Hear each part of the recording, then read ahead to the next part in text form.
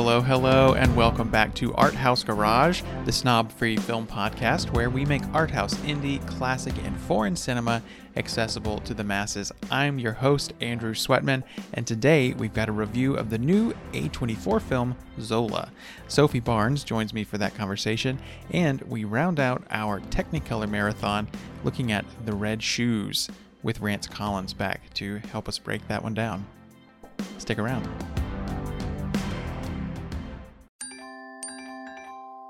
Hey, last month I went dancing at this cute spot in Florida where my roommate's girl made like 5 G's a night.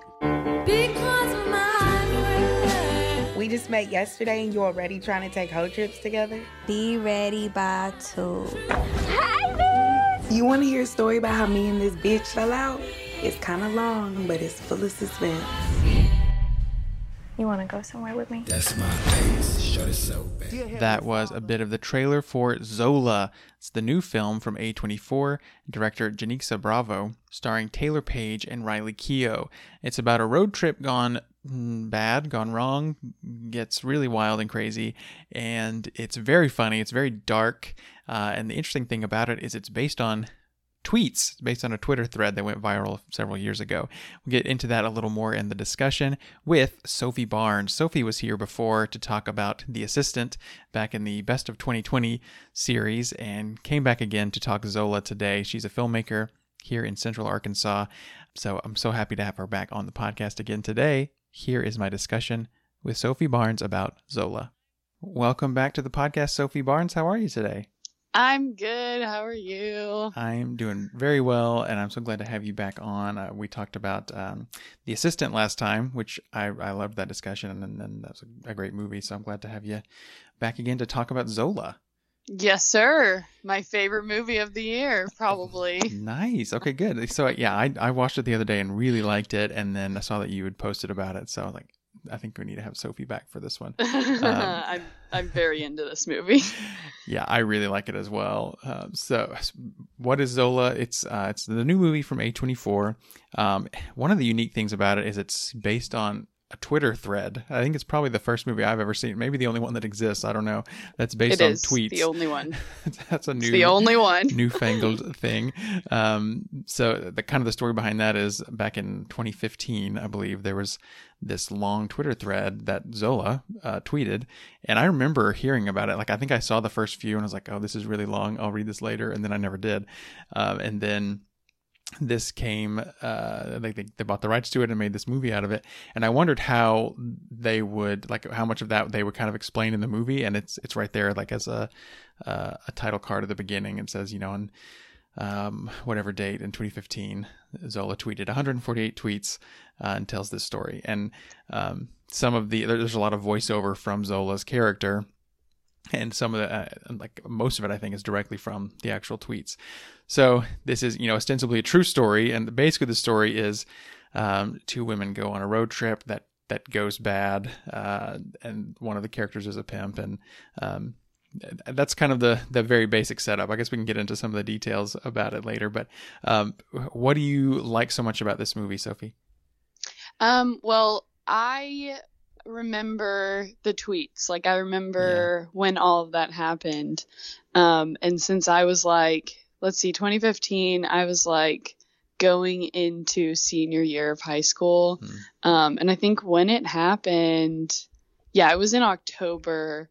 So it was October of my senior year, and I remember my friend sent me the link, and I was just super into this new idea of there being almost like a novel on Twitter. I thought that was so cool. And so I read all of them, and I read them twice actually. And I've read them again since then. And I actually read them last night again so I could get because I watched it twice this week. And then I decided to read the tweets again. And what I like so much about it is, and I guess what I like about both the tweets and the film is just the newness of it. It's kind of uncharted territory, like you said.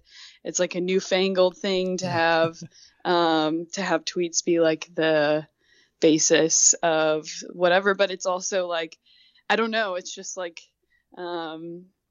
it's it's a new kind of like absurdism and like it has to do with the digital world, which I'm like, I have like my crazy little Instagram that I like post whatever I want on, and I kind of like am like sort of exploring my like freedom on the internet a little bit, and this is something that Zola was 100% doing with this thread.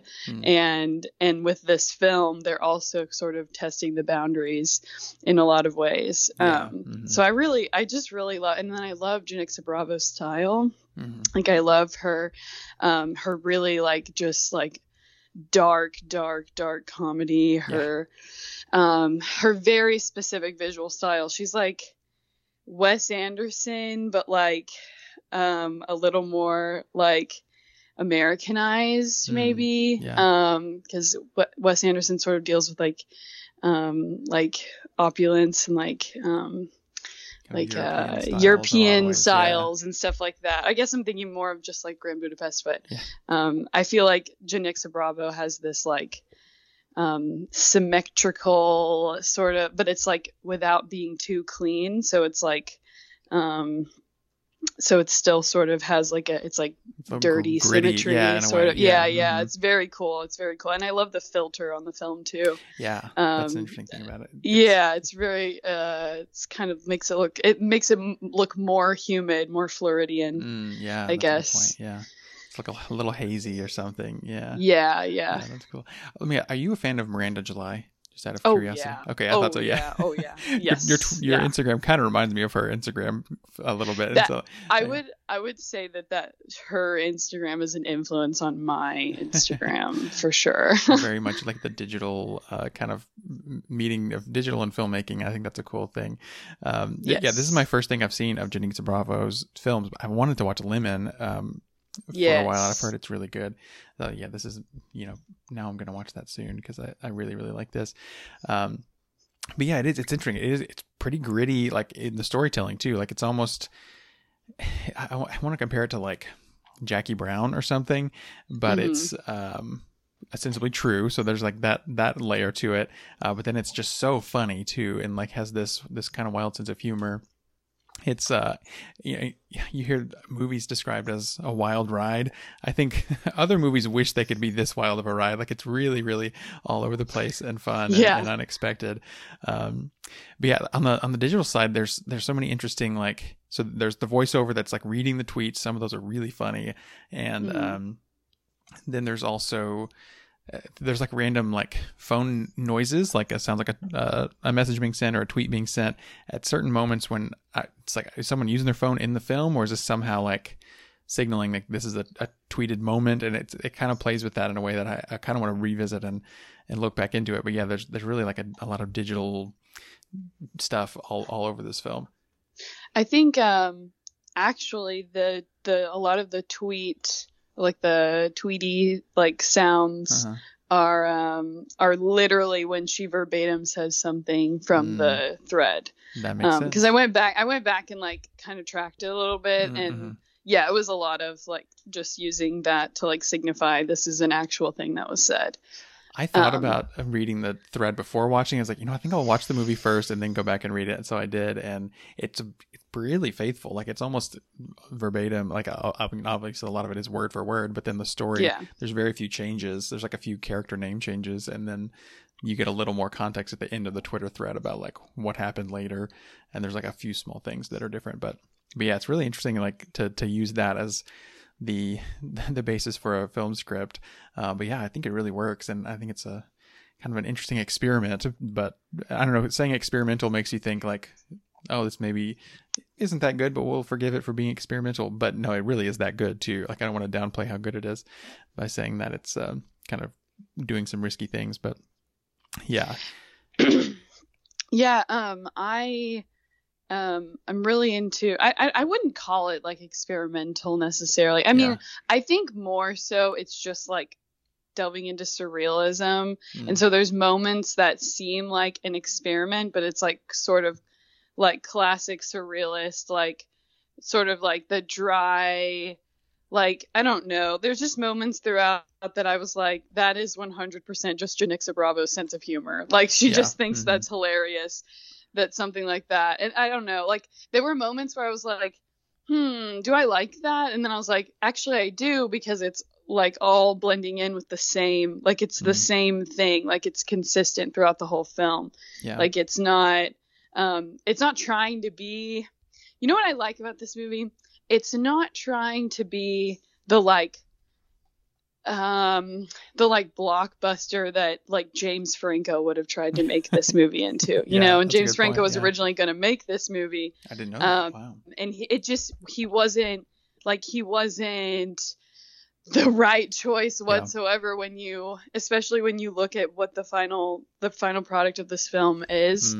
Janicza Bravo is the perfect director for this, because she is so stupid at times. Like she has the stupidest humor, and I love it so much. Like her Instagram makes me laugh so hard.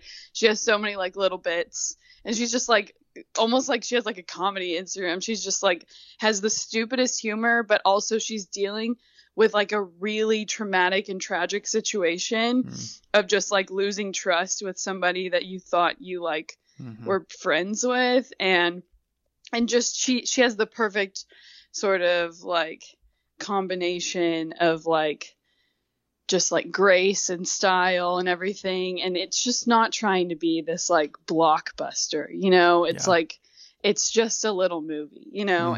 When you watch it, it really is a little movie. Like it's very quick, it goes by very quickly.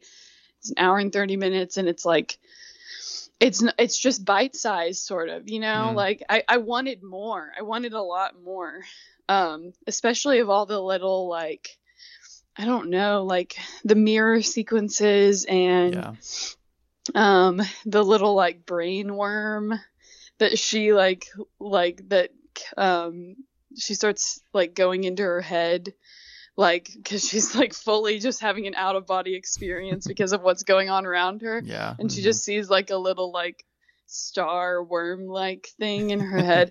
I love that. I love that type of thing. That's like totally something I would do in a movie. And I think this movie, I don't know if you had something else planned for this direction no, for this conversation. I'm just thinking about how much I love the way that Zola is presented, like the way Taylor Page plays this character is wonderful. Like it's like I think I read several reviews that were like her eyes are like the most actorly eyes ever. Like she just knows how to use them, and she knows how to like signal things with her eyes, and it's just like she's just like perfect for this role. And then I also think Riley Keough is really great, and it's like it's like a stupid movie in a way. And I love that, like, but it's not stupid at all, because it's so important to like be talking about like how like people of color handle situations where white people are fucking insane. I'm sorry, I just cursed. But totally fine. But like it's really important to talk about that, because then that sort of like it should be the like focus. It is the focus of this story of like Zola went on Twitter and like therapeutically like tweeted out and got like, she went viral and it made the story less like scary. It made it more like funny and relatable, even if it's not remotely relatable, because of the way that she presented it. And she didn't try to be anybody but herself, you know. You know, being a woman of color who is also like a writer, and she's funny and all this stuff. She's just being herself with this thread, and in the film I think Taylor Page does a really good job kind of showcasing that. I think you're right. And so what you're saying about like the humor and like the kind of the intersection of trauma and humor maybe is a unique thing, because some of the funniest moments in this are also some of the darkest moments. Like it really finds humor in those things, and I think you're right, like it kind of makes it less scary. There are some moments that are dark and are not funny in this movie too, and I think it kind of knows when to when to play that for laughs and when to not. But yeah, I really think it's really strong. Yeah, Taylor Page is fantastic in this. Like what you're saying about her eyes, some of the like funniest moments from her, she's using very little words and it's all in her body language and like her tone and stuff. I'm thinking about when she gets in the car with the boyfriend character and he's like trying to talk to her and she's just being really short with him. Like, that made me laugh so hard. So that was a really great moment. Yeah. I know so many of those dudes too. I knew so many of those like goofy dudes, goofy white dudes who are so like, they think they're hilarious and they think what they like watch online and see online, like their meme taste is hilarious, but they're really so stupid.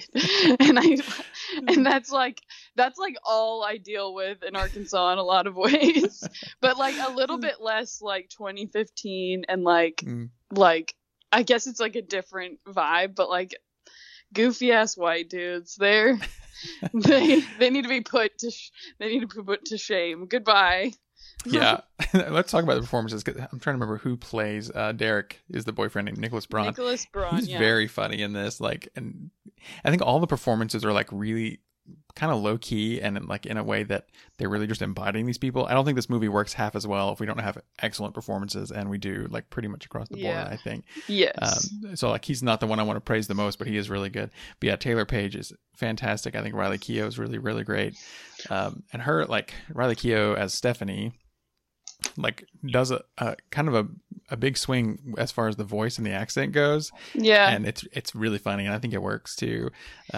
Yeah, she's great at Have this. you seen the film American Honey? I have not, but it's been on my list for a long time. Okay, so Riley Keough's in that movie, and she does like a southern accent. So it's not a black accent, but it's like it's still like sort of in that line, and she like kind of seems like she's from Florida, and she wears like Confederate flag like a Confederate flag bikini in it. It's I think maybe, I don't remember, but yeah, she's not far off honestly from that role. In this one, it's a little bit more intense. Yep. But like seeing American Honey, it makes sense why she was cast in this film. It's probably her role in American Honey probably had a lot to do with why she was cast in this film, actually, because of the like just the nature of both characters. They're both like really mean like white girls, but one of them is just a little bit silly, maybe a lot a bit sillier, and just stupider. I love that scene where they're talking in the car right outside the first motel when they get there, and she like puts her lipstick on. She goes, they filmed in Miami Vice here, and her boyfriend's like, yeah, I don't remember that, and he goes, oh, those lips, and she's like, oh, they're not too big. And he goes, I want to lick them. And she's like, chill. I thought that was so funny. Yeah, there's so many good back and forths like that in this. Yeah. I think that also has to do with just Janixa Bravo and Jeremy O. Harris as a writing team. And then Zola on top of it. Like, all three of these people have their own unique styles, their own unique storytelling styles. And Zola's like the spearhead, and then Jeremy O. Harris and Janixa Bravo are two different writers, and like, but they both deal with like really dark themes. They deal with sexuality and like surrealism and like understanding like modern like interpretations of things and like what's going on in modern society in terms of like I mean, Lemon deals with like a modern day like white dude, and then one of Jeremy O. Harris's acclaimed plays, Slave Play, deals with like classic interracial roles, or like not interracial, not classic, but interracial relationships. But in like the context of like master slave like settings and stuff like that. And it's like very like on the nose, and like, but it's also like, it's a really, really like sort of raw exploration of like interracial relationships and sexuality in the modern age and all this stuff. And so I think all of them together are helping to make like this film, like they're all hilarious. Yeah. But they're all also like very refined, like voices, like Black voices particularly. And so like the team work between the three is really like, it's cool to see. Yeah, I'm not that familiar with Jeremy O. Harris or Janice Bravo's writing prior to this, but it sounds like a perfect kind of trifecta, bringing them in with Zola to create this. So yeah, that's really cool. As far as performances, the only other thing I wanted to mention is Coleman Domingo is, I really, really like him and all the things I've seen him in, and he's really good. I haven't seen him be like menacing and scary before, and he is in this, like he's a monster in this, but yeah, it's a really good performance from him. I first saw him in, If Beale Street Could Talk, and like, at least that's when I first kind of took note of him, and he's like a really loving father figure in that, and he's so great. And then he's in, Ma Rainey's Black Bottom last year, but he's in a lot of stuff. But I really like him. So I didn't realize he was in this actually when he came. I was like, oh my gosh, we got Coleman Domingo in this. So yes, really great. The kind of primary two, Taylor Page and Riley Keough, were fantastic, and then kind of rounded out with him and Nicholas Braun. I think the central four in this really are wonderfully performed. I agree, and I think if I were to say anything that's like not just like insanely high praise about this film, it's sometimes like the second time I watched it, I was like, maybe I want this to be a little bit more a little bit more intense. Like I kind of wanted it to get, but also like in the tweets, you don't really get the sense that she was like, I mean, I think you get the sense that she feels like she could have died, but I think it's more that it's just like really like shocking and like traumatic for her to think that she's going on this trip to just go dancing, and then to realize that there's all this stuff like to do with Stephanie and her pimp and everything. I think that it could have been more intense in the film, but maybe that was just me. And like, I don't know. Like, yeah, I think I see what you mean. Cause it's, go ahead. Sorry. Oh no, I was just going to say X read as, and maybe it's just Coleman Domingo also is like a very like heartwarming person it's to hard me. To dislike like him. Yeah. He's a really like, I love everything he's in the sense that he's usually cast as like a good person or something. And so like it was hard for me to like see him as evil, and then at the end he sort of like saves everyone. He's like kind of like saves the girls from the dude ish. I don't know. Like it's a little like iffy on whether I thought he was like really like the best villain, but he's an amazing actor. And he is really scary in parts. Like I just read this Twitter thread so many times and I know the whole story, and like I saw it once and I saw it again, and just kind of, I think it's like, I love this movie and I'm very passionate about it, and I'll go to my grave saying it's great. But I think maybe I'm like, the story is so brief and it doesn't have quite as many twists and turns as maybe like you would expect out of like a crazy story, but it does have a lot, and it's like, it's really scary at times, but it's also kind of like ends and you're like, oh, okay, that's the end. But it sort of ends abruptly. It's like somebody dies and then boom, we're gone. It's out. I mean, I feel like this is how it went in real life. So, I mean, you work with what you have. And then they also like, they sort of did like take things and change them a bit in the script just because of cinematic, like just the quality of the moment wasn't quite as cinematic as it needed to be or something like that. I think though, outside of all of that, Coleman Domingo is still he's still great in the film.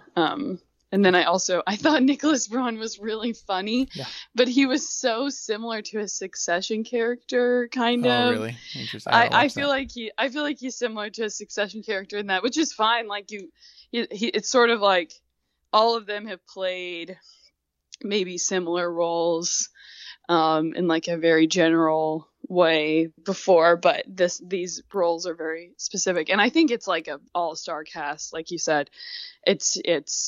It's a really well cast film. I also thought the guy who Derek like kind of like befriends at the hotel. I thought he was hilarious. I thought he was really funny. He said, "Y'all need to stop getting delusions of Gander." That was so funny. That's Jason Mitchell. He plays Dion. I'm looking at the casting now. Yeah, he's very, very funny. Yeah, and I see what you mean about Coleman Domingo. It's because he is so likable. I think he's never like super menacing like that. Like, I don't know.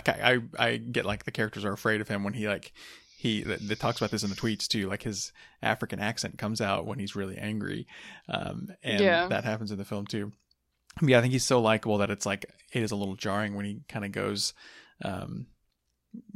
gets mad and like goes for that menacing thing. That I see what you mean. Like maybe it doesn't totally, totally mesh, but I think it is an interesting juxtaposition because like even in his his job, he needs to be likable for things to go, but also like be a little scary. So I don't know. I think I'm glad he's in it, but I see what you mean about it. Do you have, I guess we haven't really talked about that many specifics of the plot, but I guess basically they go on this road trip to dance, to go to strip clubs and dance and make a lot of money in a few days. And it turns out that Coleman Domingo's character is planning to prostitute them. Mm-hmm. And then Zola kind of refuses to do that, but then kind of takes on a pimp role herself in a way that she's like kind of forced to in a way that's really kind of interesting, and is successful at that. And then the dynamics of that kind of go all over the place, and there are some surprises. Do you have any like favorite moments from the film you wanted to mention? Actually, I think my favorite part of the whole movie is when they go to the room, and then just from that point on, when X leaves, when she yells at Stephanie, when Zola yells at Stephanie, and then the dude comes, and there's that whole thing, and then Mika Levy's score is insane at that point. Yeah. Like it gets really, really good. Like I was listening to it last night, so the song called "A Mess" is what plays over the plays over that like first scene with the first client who comes in. God, I love Mika Levy. Like I'm a big fan of Mika Levy. I love the score for Jackie and Under the Skin. Under the Skin. Yes. Yeah, that one's incredible too. Yes. And then Mika Levy also did something else recently. I can't remember what it was. But I'll try and pull that up real quick. Yeah, I'm not sure. Anyway, no, but I also liked how the score has a lot of the same like words and like phrasing from the thread that may not have been in the film, like when Zola says they start fucking, it was gross, like that's like what she says in that scene, but there's other ways that she describes that in the thread in the score, like sort of pays homage to those like phrasings, cool. Which is like a funny little thing. But my favorite moment is when it transitions to her, like that happens when the first client comes, and then she's like, pussy's worth thousands, and then and then she's just like setting her up and like taking pictures and all that stuff. I love the score at that moment. I just think it's really great, and I love when they're like the scrolling through. I thought all of the little like sort of editing moves, or like I don't know, like little things to make you feel like you're in a digital, more in a digital environment, or more like you're inside of a phone. I liked that. So that was my favorite moment. I think other than that, I loved all the wide shots of them like going from place to place, like when they're running away at the end. I loved that, like by the pool where there's the little person. And he says, I don't even know what he says, but I just it's thought just it was perfect so, in that little moment. It's so exactly weird. That's Janixa Bravo's humor. That's exactly that is her type of thing. Just to put some random thing in that's just like stupid and funny. And it's a perfect little like punctuation on that tense scene, like this funny little quip that he says. I can't remember what it is either, but yeah, it's so funny. It is funny. Yeah. It's, I think it's a perfect, like every time something gets a little intense, it gets funny, which I think is the point of this movie. Like this woman dealt with her pain and trauma, like through humor, and this film doesn't linger on bad things. And that's why it can't be as intense as maybe I want it to be, because it's like, it has to be like funny because it has to stay true to what Zola was literally doing with the thread, which was to make light of the situation in order to be, make it like sort of have catharsis with it. Yeah, I love it. I love the score so much too. Oh my gosh. Yeah, I was going to talk about the score too. Yeah. Even like the opening, it's got like them in this kind of dreamlike mirror room, and they're doing their makeup, and there's like a lot of harp. You don't hear a lot of harp in scores like these days, but it's got this interesting harp kind of thing happening. And then, the score is just really a strong part of this. I think as far as favorite moments for me, it's early on when they are kind of first meeting. I think it's maybe right before the opening credits, but like they meet at this restaurant. In the tweets it says it's a Hooters, I believe, and where Zola's working. And then like Stephanie comes and there's the shot where they're like face to face, and it's like the shot you're seeing around on the internet around this movie. But like they're in the restaurant, and then the lights go out one by one, and then it flashes in there like in this hall of mirrors or whatever that space is, and it but they're in the same place, and there's a lot of good little touches like that, and I think that was a cool way to like say, oh, this is the kind of movie this is going to be, and got some visually interesting things happening. So I really like that. One of the asides that's just so funny, I'm not gonna like quote it or anything because I mean, for a variety of reasons I shouldn't, but there's a prayer scene that really, really made me laugh when they're just getting to the club in Florida, and like the strippers are praying about the night, and that made me laugh so hard. Oh goodness. T.S. Madison was really funny, and she was in it so briefly, and I really wanted a little bit more of her, but it was so funny. That was like a perfect little like moment. Yeah. Brief little moment on screen, but it was so funny. So that one's so great. And then I think it's one of the voiceover tweets that are describing what's happening, and it's at the end, so I won't tell exactly what happens, but something crazy happens, and then Zola's tweet says, "Swear to God, Bible," and like this thing happening. Just like the delivery of that is so funny to me. So funny. No, and that's what she tweeted. Yeah, and that's exactly from the she tweet. was so funny. I wish there were more of the moments in the tweets where she's like, "Whoa!" Like I mean, like that just like that could have translated a little differently on screen. I think maybe like just more like, I don't know. I feel like some of it was Zola was both disgusted and like in a way amused. Like, this is absolutely insane what's happening to me right now. This is not at all what I expected to happen. And yeah, I think that it could have been a little more like, what the fuck? but also it still was like, I don't know. Yeah. I think they chilled out on that in lieu of like being disgusted or like just like uncomfortable with the situation, which is 100% valid. And I also know that Zola was deeply uncomfortable in these situations. Yeah, that's one of those things that's like, this is really dark, but it's also funny in the way it's being presented, but it's also true in a way. So it's really complicated, I think, in kind of all those layers of it. But yeah, and that is a really funny one. And then, what was I going to mention? One other thing I'm forgetting now, but yeah, lots of good, surprising things in this movie. So funny. Taylor Page's incredible.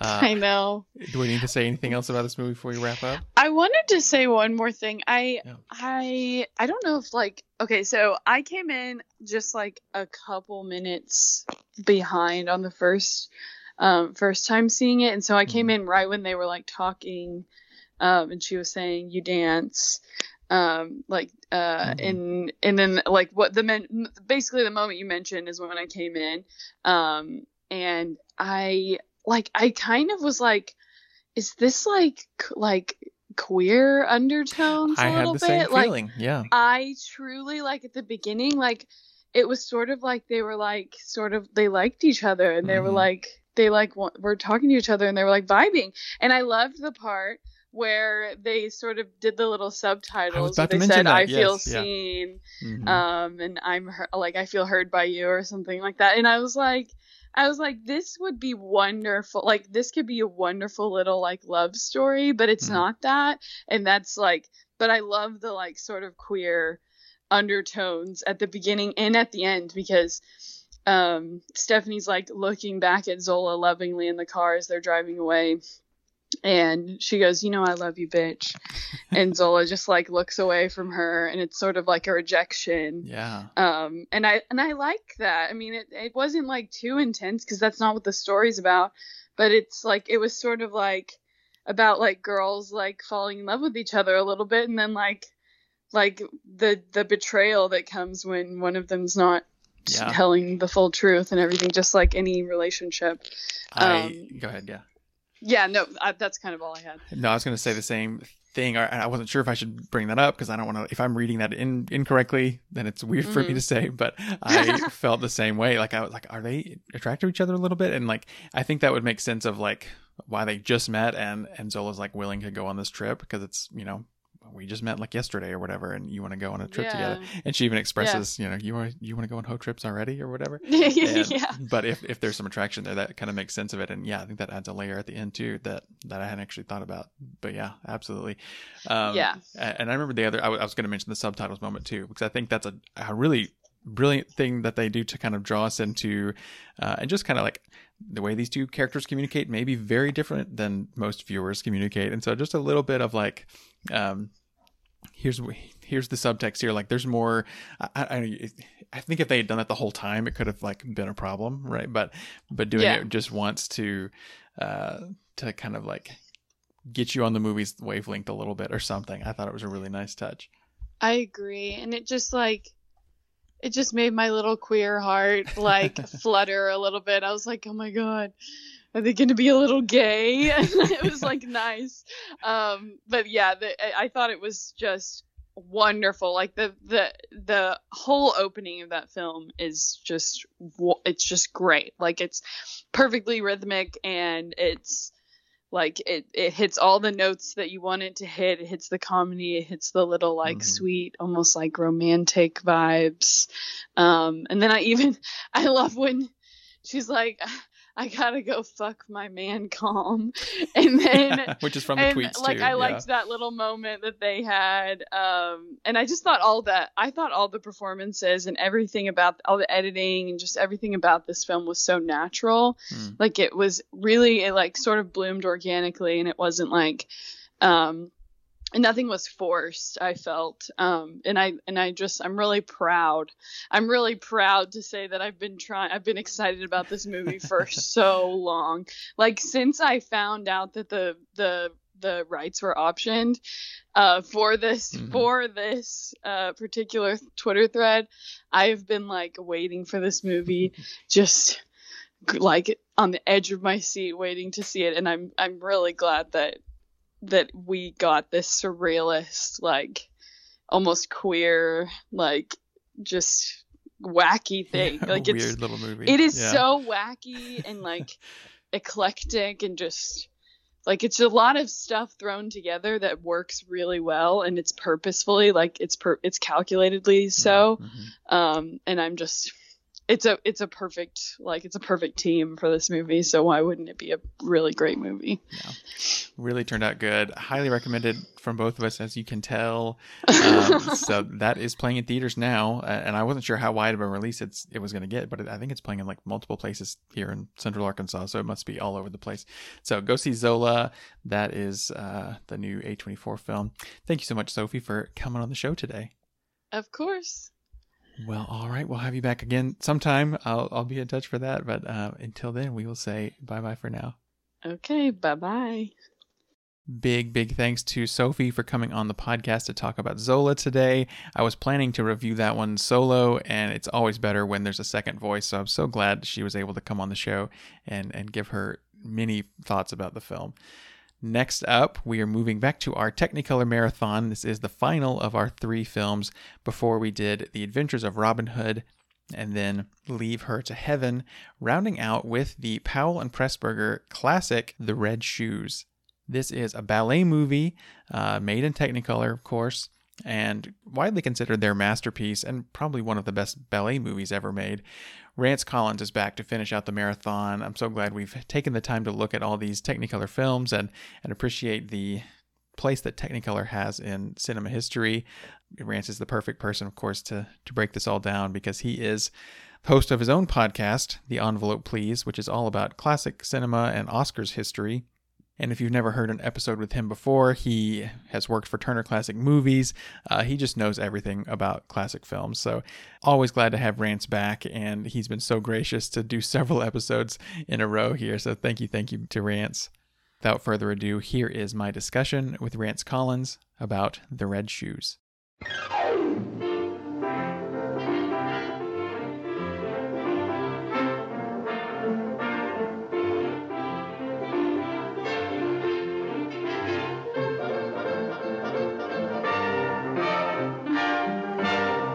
Shoes, daring the original musical that captures all the glamour of the south of France in exquisite Technicolor, blending compelling beauty and high drama with a love story of sheer enchantment, assembling a cast of international stars to endow an enthralling film with their rich vitality, and making the outstanding debut of this or any other year, a lovely red-headed girl graced with all the talents, Moira Shearer. Rance Collins, welcome back once again. How's it going? It is going so good. How are you? I'm doing very, very well. Yes. Excited to finish out our Technicolor Marathon looking at The Red Shoes today. It's been enlightening to visit some films I might not have otherwise, which is the best thing about doing a podcast, I think.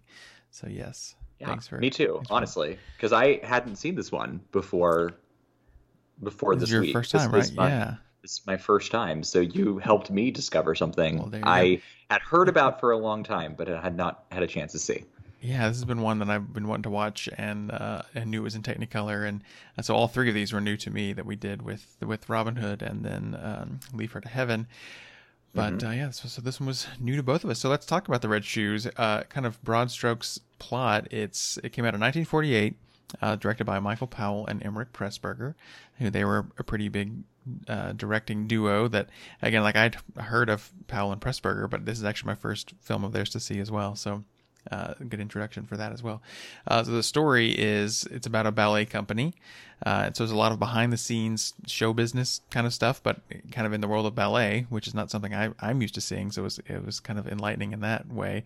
The company is run by Mr. Lermontov, who's kind of an eccentric, stern, artistic type of guy. And at the start of the movie, a new dancer joins the company. That's Victoria Page, and she quickly rises to be kind of the star dancer of the company. And then there's also a new composer. His name is Julian Craster, and they kind of enter in interesting ways. There's like a whole interesting introduction to both of them. Then they eventually work on a new ballet, which is called The Red Shoes, which is based on a Hans Christian Andersen story. And then about 2/3 through the film, we see a performance of it, and there's like this really extended ballet sequence. There's a few other ballet sequences as well in the film. So it kind of works towards that. And then where things go kind of near the end is that there's also a love story between Victoria and Julian, and then she's kind of torn between dancing and being in love. So that's kind of the overall setup of it, and it's really an interesting movie in a lot of different ways. So as a first time viewer of this Rants, what's your reaction to it? Did you like it?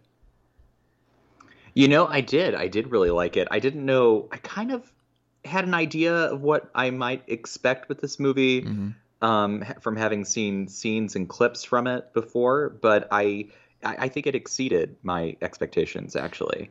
Yeah.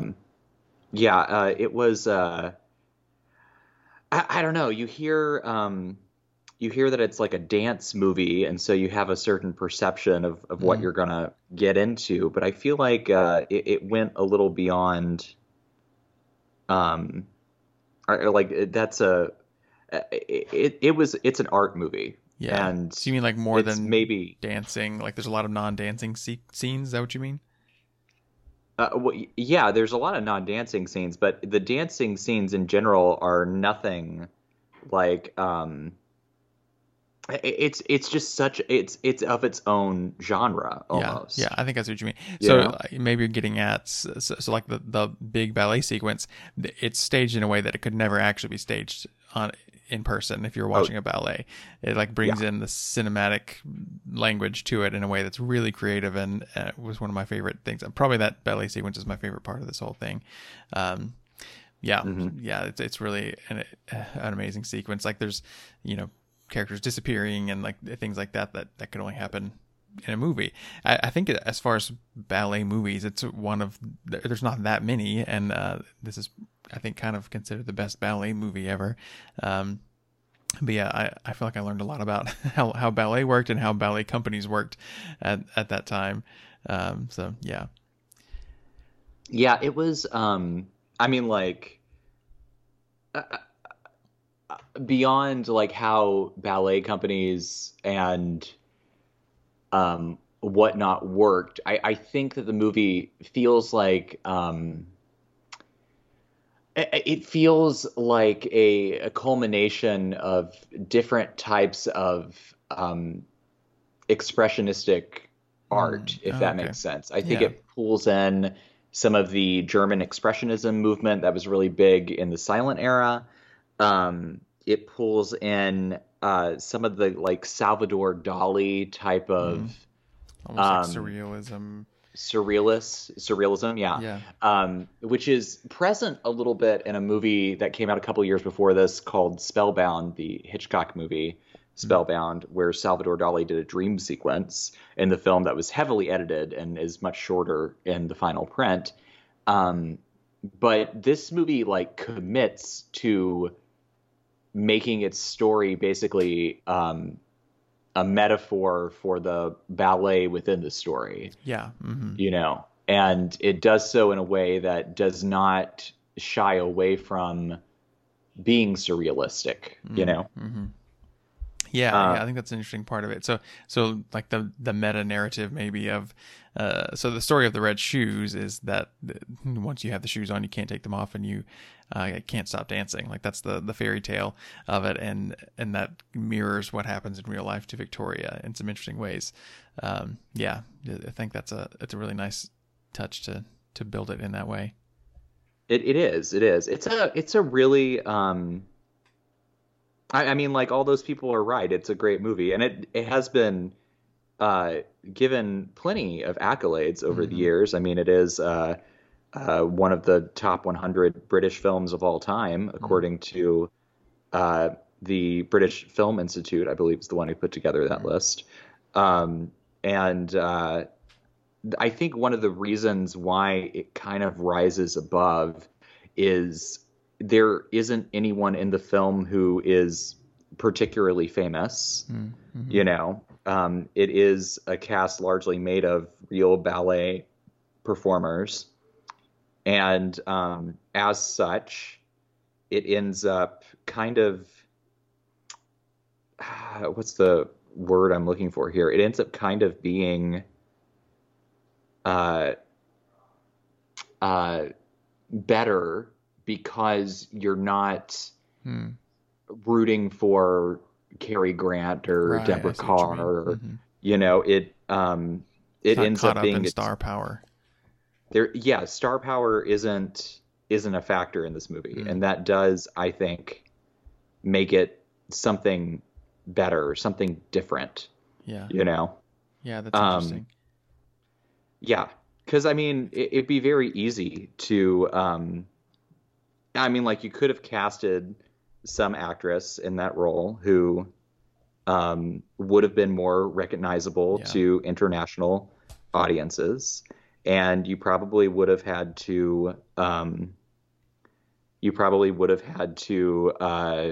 dance, cut around her dancing because she probably wouldn't have been up to snuff, you know?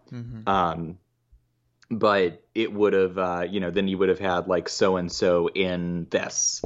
And that's what most studios would have done at that time. But I think because it was this very respected directing, writing team known together as the Archers, Powell and Pressburger, you know, and it was produced in England, they could get away without having huge names in the cast. And as such, you end up making something that feels like it's totally of its own, and it's completely unencumbered by anybody who might outshine the art with their own fame. Yeah. Yeah, I was unfamiliar with anyone in this movie. I think I'd heard the name Maura Shearer, who's the lead as Victoria, but she was like a famous ballet dancer at the time. And I watched a couple of special features on the Criterion. I got the Criterion DVD from the library, and fun. There's like her ballet directors didn't want to let her do it at first, and there was kind of some hesitance there, like if she goes and does this film thing, is she going to leave ballet behind? And then ultimately they said, you know what, this will probably be good for ballet overall, like it'll increase the love of ballet, so let's let her do it. And then of course it was huge, and you know, Oscar nominated and all that, so probably a good decision on their part. I would say it was a very good decision. Yes. And certainly, like, if for her, if you know, a ballet star is only famous for a finite period of time, if live performance is all they're doing, because you know there's nothing, there's not much recorded of that. But I think that, you know, being in this, I mean, definitely cemented her as a legend. Yeah.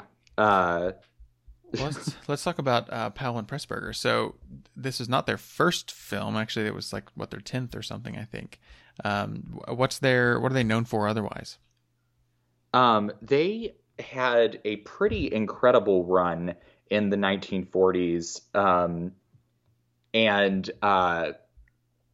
I have been pretty familiar with their work over the last few years. I have tried to seek out any of their films that I could find to watch, particularly if it's playing in a movie theater here around LA, because they just have a uniquely great run of collaborations.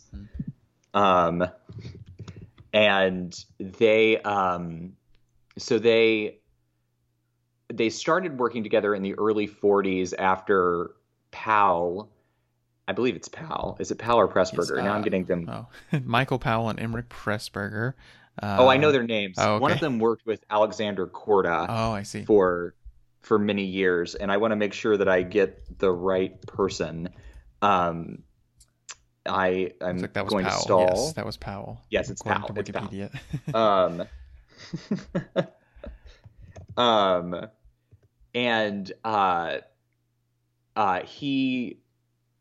The two of them worked together. They did some projects that were very, very successful, including The Thief of Baghdad, which was another big Technicolor movie that really incorporated a lot of very innovative special effects. It got attention here in the United States and won an Oscar for its special effects. And then he paired with Powell. He made a movie called The Life and Death of Colonel Blimp, which is a great epic film that introduced the world to Deborah Kerr. Was her first big movie. And I saw a screening here at the Academy Theater here in LA of that movie. And it was just, it's like 2.5 hours or so, but it was just such an engaging, wonderful, funny, dramatic film. And then they made this incredible movie called A Matter of Life and Death. But all of these are not all of the movies they did together, but they are known for their use of Technicolor, and they made several great Technicolor films.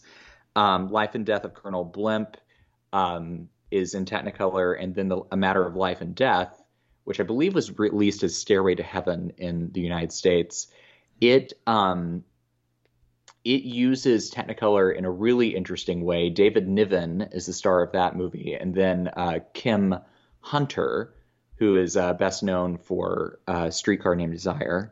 The two of them star in that, and heaven in the film is presented in black and white, and reality is in color. And reality is where the lead character wants to be, but he was supposed to be taken away, and the Grim Reaper type of character missed him. And so now he's bartering with death to stay on Earth. And anytime he's in heaven, it's in black and white because it's where he doesn't want to be. How interesting. Yeah. There's also a really small role in that movie from a very young Richard Attenborough. Oh, really? Who becomes, of course, the guy who welcomes you to Jurassic Park. Yes. And then directed Gandhi. But after that, they made their final two collaborations that were released through the studio. I forget the name of the production company. I don't know my British companies as well as I do my American studios. I'm very, very, very sorry to your English listeners. But the culmination of their projects together were this movie, which came out second, and the first movie that came out before this of these two movies, I'm saying this in a weird way, it's fine, I'm tracking, was Black Narcissus. Black Narcissus. And both of them have a surrealist quality about them. Both of them deal with psychological drama and conflict.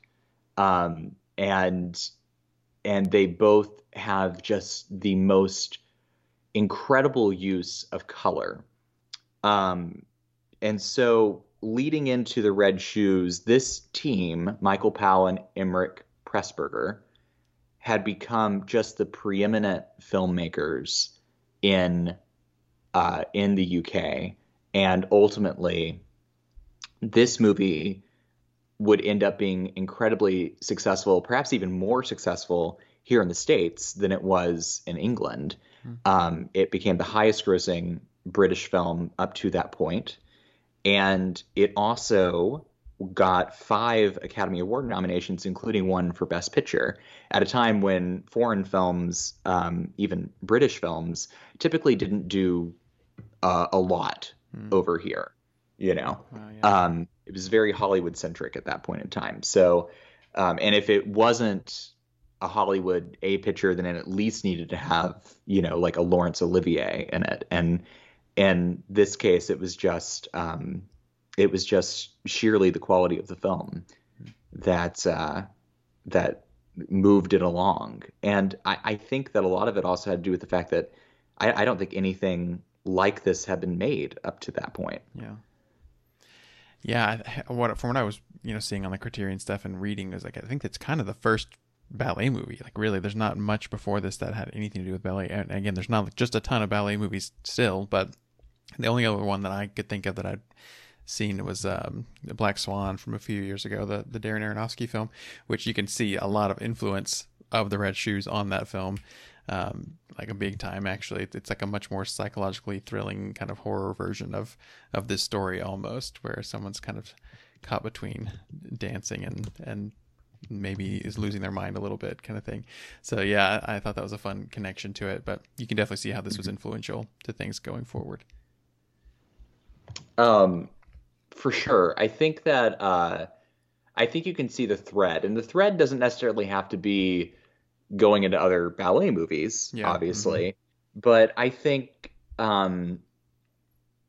I think the use of photography, the use of color in this movie, I wonder if there's even a movie after this that uses color as well as this movie does. Because talking about the Technicolor aspects of it, particularly in the dream sequence, but even just its location photography in Monte Carlo, and the way that it puts in the reds and the greens and all of the color palette represented in a way that seems to be expressing something about the turmoil that's going on inside of Vicky's head.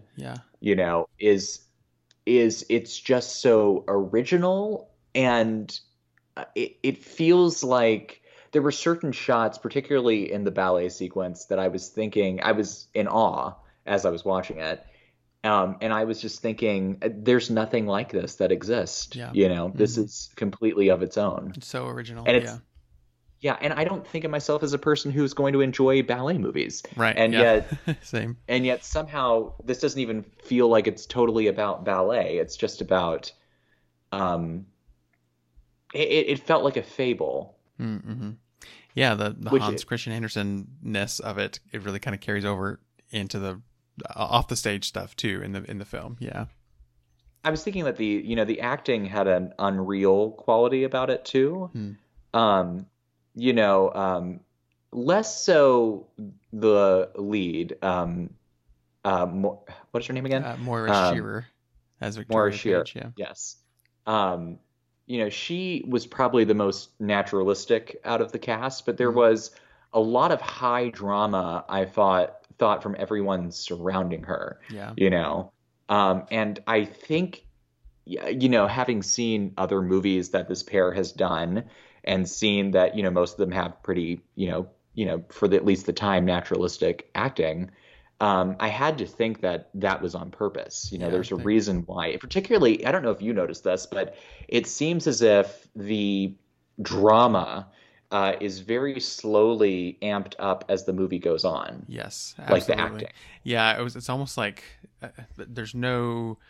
I mean, just as far as the plot goes, it takes a long time to get to where there's like any real like big drama happening. Like we get really introduced to these people, get a sense of who they are.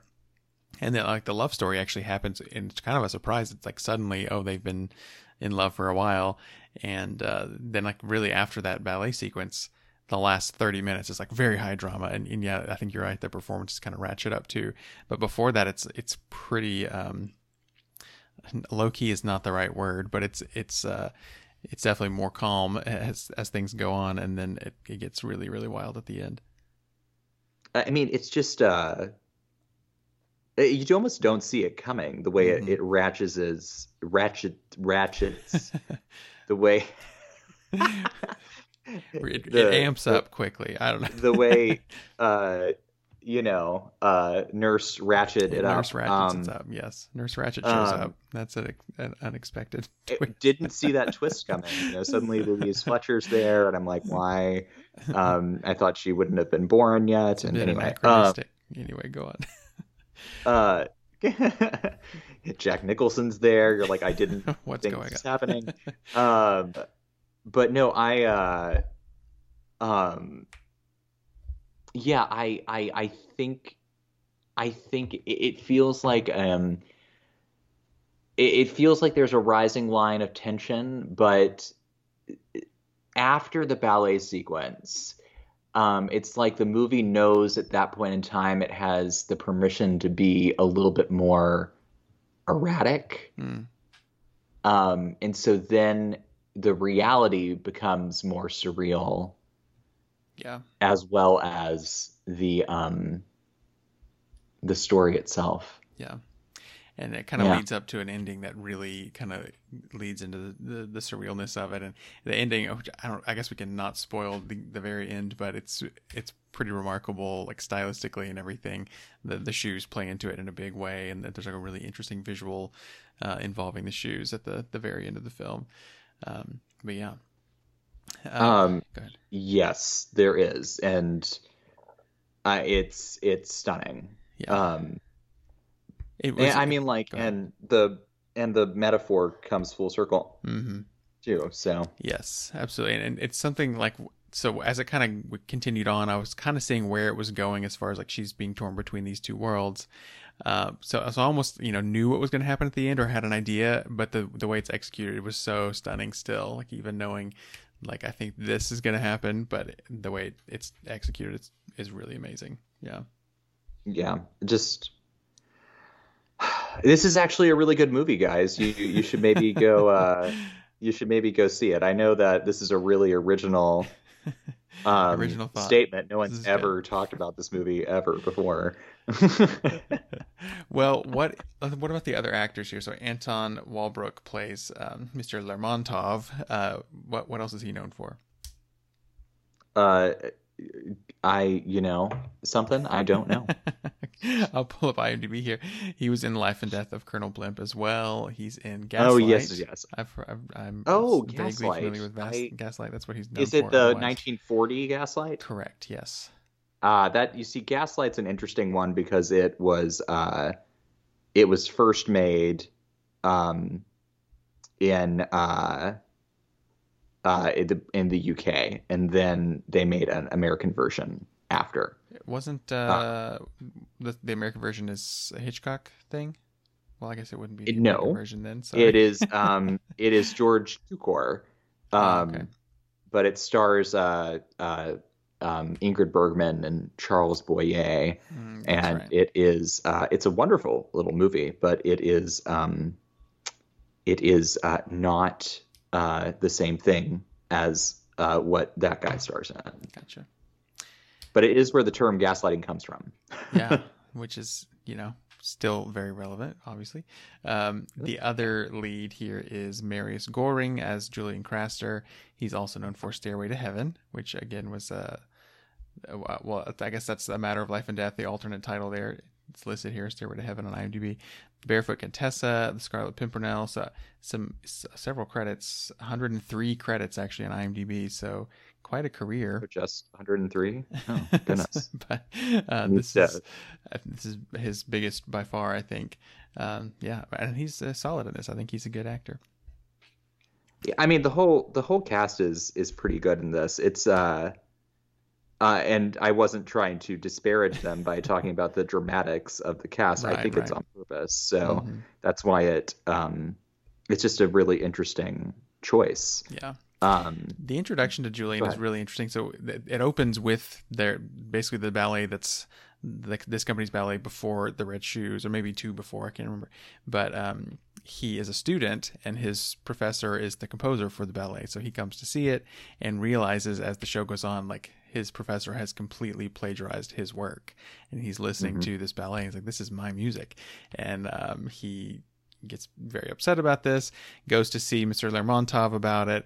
And the conversation they have is really fascinating. Mr. Lermontov says that he believes him, that this is his work. And he says something about, it's much harder to feel the need to steal than to be stolen from. And so kind of empathizes with this guy who's stolen the work, but then then hires Julian to replace him, essentially. And I thought it was a really interesting kind of way to bring him into the story. Yeah, it was. I agree. Well, I mean, like that whole introductory section in the when they're there watching the performance is such an interesting way to introduce the characters, I thought. And then there's like an after party, and that's where we see Victoria at the show, but then we kind of get to know her at this after party. Her aunt is throwing this party and has invited and everyone that's involved in the show. Really wants her to dance for Mr. Lermontov to kind of like audition, and he's like, this is a party, this is not an audition. He gets very mad about it.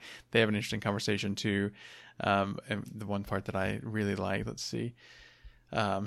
He says, "Why do you want to dance?" And she says, "Why do you want to live?" I said, "Well, I don't know exactly why, but I must." And so that's my answer too. I thought that was a cool. So yeah, I think maybe that's what you were getting at earlier, as like it kind of applies to other, like kind of the artistic drive in general, like not just maybe dancing or ballet, but it kind of gets at that in kind of a cool way, and that's can kind of be what the Red Shoes are standing in for in a way, depending on how you read it. But anyway, yeah.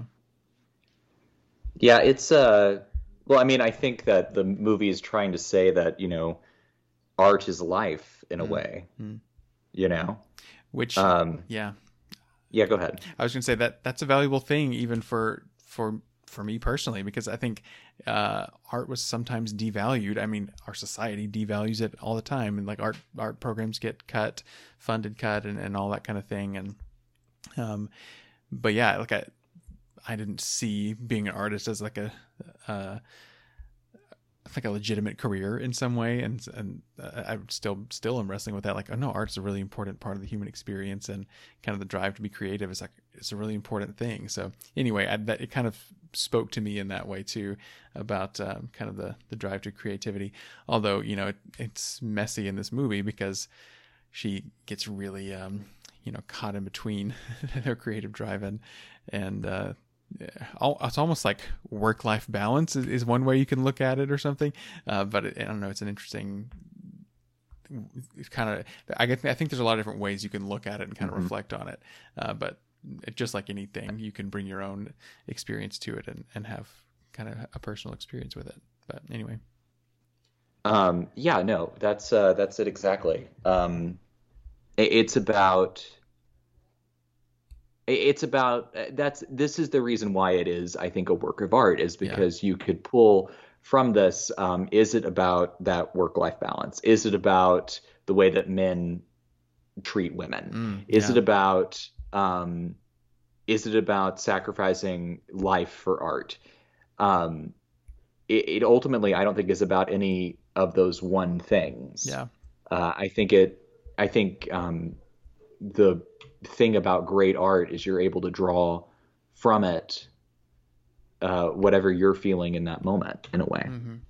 Speaking about the treatment of women, that just made me think too of a comparison. I couldn't help but think about like Marilyn Monroe and like stories like that, where a person is promised stardom and then things there's maybe nefarious intentions there, or you know, it's not what if you get what you wished for, it's not what you always, you know, it can end up being a bad thing, kind of thing, because she's kind of groomed for being a star. Like, oh, you're going to be the lead for this company for, you know, years, and you'll be famous overnight, and like all this stuff, and it doesn't go great for her in the end. No, it doesn't, and the shoes themselves become the very obvious stand-in for that temptation, you know? Yeah. But it's just interesting, like, what is that saying, you know? Yeah. And that's where, is it saying that great art can't come without the sacrifice of some of yourself? Yeah. You know? Interestingly, post Red Shoes, you know, Michael Powell and Emmerich Pressburger, it wasn't their last collaboration. I don't remember which movie that is. They make a couple other things for independent studios, for different studios, I should say, in the 50s. But Michael Powell does go on to make a really great movie called Peeping Tom in 1960, which is kind of like another one of those early horror movies that kind of really influences that genre. And she's actually in that. Oh, really? Vicky, the woman, Moira Shearer, yeah. Shearer. For some reason, I think that the existence of Schitt's Creek is ruining her name. The word Moira, yeah. Yeah. That's funny. But she's also in that as well. She doesn't make very many movies, and most of them are dance films, but she is in that movie. And then he, Michael Powell, later ends up marrying Thelma Thelma. Yes, Thelma. Who is, of course, Martin Scorsese's editor. Along with, sound familiar, yeah. Yeah, he's not the only person she's edited for, but she always works with Martin Scorsese, and they had a relationship at the end of his life, and she has since become quite an advocate for the restoration and appreciation of the Powell and Pressburger films. And of course, Martin Scorsese, her often collaborator, considers The Red Shoes to be one of, if not the best. I think he names this in a movie called The River, the two greatest Technicolor films. And Black Narcissus is one of his favorite horror movies. So he is a big fan of their work, and he uses somebody who is very closely connected to Michael Powell as one of his frequent collaborators to this day. How cool that is. He's on the so Martin Scorsese does some restoration work. I'm not sure exactly in what capacity with Criterion. Actually, he's like, and he helps curate some stuff for them too. But he on the Red Shoes DVD, there's a little special about the restoration process, and he kind of narrates it and talks through what's going on. And it's with Technicolor prints, it's, you know, kind of even more complicated to restore, because you have to restore 3 different reels of it, and it shows kind of the different issues they run into and how they correct those. It's pretty interesting little featurette, and I've seen stuff like that before, but not about a Technicolor movie. So it's kind of an interesting little thing. I wonder if that's on YouTube or something. I'll see if I can find it and link it. But it's on the Criterion edition of the Red Shoes. The restoration process of those movies can be super, super complicated, because with the 3 strips, the key is aligning them together. And if the original negatives don't exist, then you can't realign the prints. And so things, when the 3 different strips are not perfectly in sync with one another, the image will look slightly blurred because things are not in sync. But when you get a properly restored Technicolor print where everything is in alignment and none of the strips have warped over time, or that has been corrected, oftentimes it has to be corrected digitally, you end up with a picture, as with this restoration that is gorgeous on HBO Max of the Red Shoes, you end up with a picture that is about better than anything else you're ever going to see anywhere. Yeah. You know? Yeah, that's where I watched it as well. Was actually, I got the DVD, but I was like, actually, HBO Max is a little nicer quality on my TV, so I watched that version of it, and it looks great. So that's available to stream on HBO. I think it's also on Criterion Channel if you subscribe to that one. But yeah. Yes, it is. Criterion is one of the reasons why this movie has been so in the public consciousness, because they include it in their collection, and it really does make a difference when Criterion highlights films. I think it brings it into the conversation in a way, because it's so respected amongst film aficionados. Speaking of which, if you're listening to this, pretty soon after we put it out, right now is July, which is the half off all Criterions at Barnes & Noble. I've already spent some money there, more than I meant to spend at the Barnes & Noble, grabbing some things. So yes, if you're into that, now is the time to go stock up. You might have heard a cat meowing. I'm very sorry. That's okay. It's an occupational hazard. Of being a cat daddy. Anyway, go support Criterion. They do the work for people who like things like we do. Yes, very much so. Seriously, if you're into movies and you for a while, I just would buy whatever cheap DVD copies of things back in college. But then I was like, I think I want to curate this and have a little bit. I don't have a huge collection or anything, but I have several Criterion editions just because they do such wonderful work on really, they really respect the art and I don't know, they're great. I really like it. Well, is there anything else we need to say about the Red Shoes today? I mean, I think we covered it. I think everything else people just have to discover by watching. If you haven't watched it, go watch it. You will not regret it.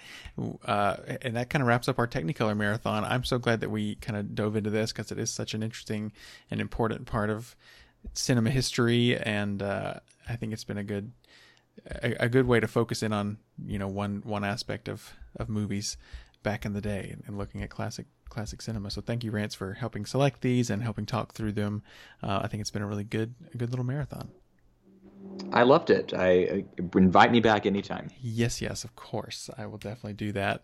We'll find another angle to look at some classics some months down the road here and go from there. But all right, well, I guess we can say bye-bye for now, Rance. Thank you so much, and we'll talk to you again soon. Talk to you soon.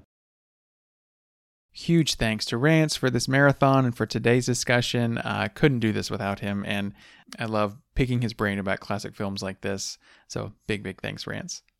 Coming up on the podcast, we've got a new marathon coming, and that is going to be looking at the world of Wong Kar-wai. So Criterion, the prestigious film distribution company that puts out really beautiful editions of a lot of classic films and modern films, have a handful of box sets as well, and recently released a 7-film box set of Wong Kar-wai's films. If you're unfamiliar with him, he's directed some absolute incredible films like Chungking Express, In the Mood for Love, and many others. We are going to dive into all 7 films over the next 6 episodes, so we'll double up in one episode. And Omaya Jones is going to be back. He was on the podcast a lot last year when we looked at contemporary Asian filmmakers, so I'm so glad to have him back again and break down this box set. We'll talk about a lot of the supplements, I'm sure. So if you have the Criterion box set, this will be a great thing to kind of watch along, hopefully, and listen to some outside perspectives and bring some context in. Really excited to watch these because I've only seen one Wong Kar-wai film before, so this is going to be a journey for me, and I'm excited to dig into them all. So tune in for that next time. We'll also have a review of something new, not exactly sure what that will be just yet, but excited to start out this new marathon. And with that, thank you for listening to Art House Garage. We've got a few years worth of episodes now, and you can listen to all of those in your podcast app of choice. Our theme music is by composer Paul Hunefeld. You can learn more at appallingproductions.com or find a link in the show notes. If you want to support Art House Garage, you can leave a rating or review in your podcast app, or you can buy an Art House Garage t-shirt at arthousegarage.com/shop. Stay in the loop about Art House Garage and the films we're covering by subscribing to our email newsletter by going to arthousegarage.com/subscribe, or you can email me directly, andrew@arthousegarage.com. And of course, follow on social media. You can find us on Facebook, Twitter, Instagram, and Letterboxd. Just search at Art House Garage in all those places, or find links in the show notes. And that will do it for this episode. Thank you again so much for listening, and until next time, keep it snob free.